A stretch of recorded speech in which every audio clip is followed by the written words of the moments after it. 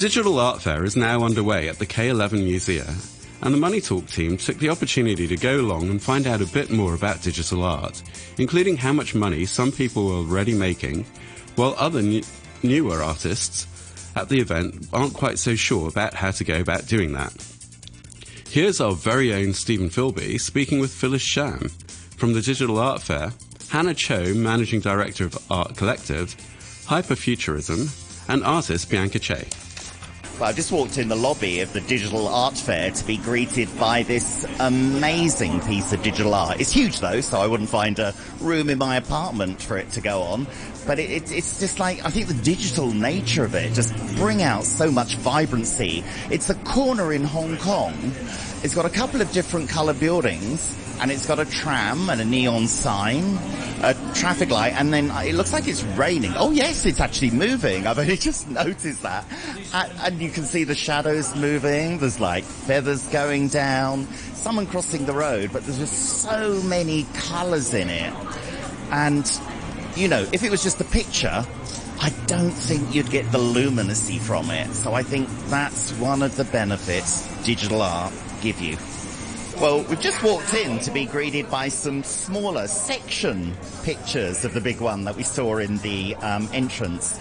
So this one's by the same artist? Yes, so this is like a puzzle of the big one. Yeah. And you know, every single digital art frame, they have the individual section of the big frame. And this is called Take Your Time, Jonathan J. Lee's work. Yes. It is a collaboration with the Oriental Watch Company that like collaborating the old and new Hong Kong together. So as you can see, there are tram, there are like old buildings of Hong Kong. So the artist actually sketched from the original photos, old photos in Hong Kong.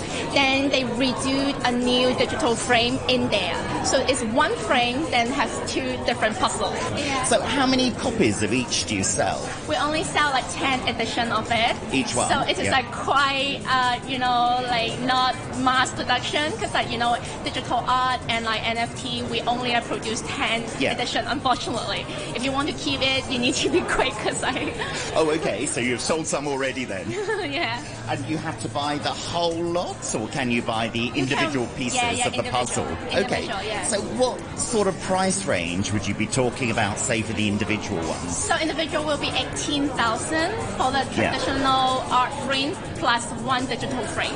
Okay. Yeah, it's quite I think that's more manageable than I was expecting, actually. Yeah. And so you're finding they're really popular. Are most people buying them as a whole, or the individual pieces? Because, to be honest, we just started like 1 or 2 hours ago. But I believe these kind of artwork will be easier for the people in Hong Kong through the storage, and it's more transferable, I guess. Well, like digital art, basically. Still having a look round, and what we've seen up to now is themed very much on Hong Kong, but now it looks like we're looking at something very different. Please, can you introduce yourself? Hi, I'm Hannah Cho. I'm the managing director of an art collective called Hyperfuturism. Okay. Do you have a retail store in Hong Kong, or is it mostly online? No, we do not. We're actually a global institute, I guess. We represent 55 artists from 26 different countries. Okay. And we're not a gallery. We're actually a label, so we promote our artists, and then we're not really on the retail side of things. That's really interesting. And now, maybe you give us a tour of a couple of the pictures and tell us more about them. This is fascinating, but I can't actually place what it is. So this piece, there are two pieces actually. It's from an artist named Michael Tan. He's Chinese-Australian, based in Berlin. He is actually he's inspired by nature and showing the different movements of, not movements, but the way plants grow, how they go through the life cycles of growth is what he's representing here. This particular piece is from an artist named Studio Brush. He's based in Stockholm, and that picture is showing a memory from his childhood growing up in Copenhagen. It's on a chalk cliff where he used to collect chalk and draw on the sidewalk with it. And he's gone back to this place recently as an adult and had his first date with his current girlfriend. And he tried to capture that feeling of being there with her. Yes. Yeah, that's incredible. If you look at this piece on an iPad, the colors look quite different. Okay, so we're taking a look on the iPad. So you see, Oh, that's very different colours. It's much bluer on the screen, isn't it? Yes, and we're trying to tone it down because I think this is a more accurate depiction of how the artist created it. And how many copies of that would you sell? This is a one of one. Oh, one of one. Yes. And actually, I think I saw that on the label, but I didn't quite know what it meant. So only one person will be able to own that image. Exactly. So he will not be selling any other versions of this. Yeah. And you've got that guaranteed with the NFT and a certificate and things? Exactly. So this particular piece is on Foundation, which is an NFT platform that he's minted on, and the other piece is on Super. My name is Bianca Tit. I'm born and raised in Hong Kong. I studied in PolyU and visual communication. I've never been an artist before, but I was an art director for advertising agencies in Hong Kong for more than 20 years. I started this project out of personal interest because during my childhood I was from a very broke family, and I feel very relevant to topics about poverty. And of course, I'm rooted in Hong Kong. I have always been fascinated by the history of the Kowloon Walled City.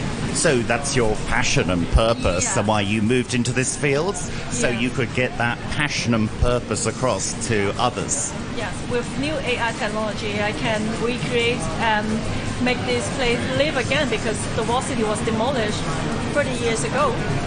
Not that many people have seen it or experienced it, they have heard of it. So combined with real stories, real documentary photos or research, and my personal experience that I put a lot of the works, I created this page.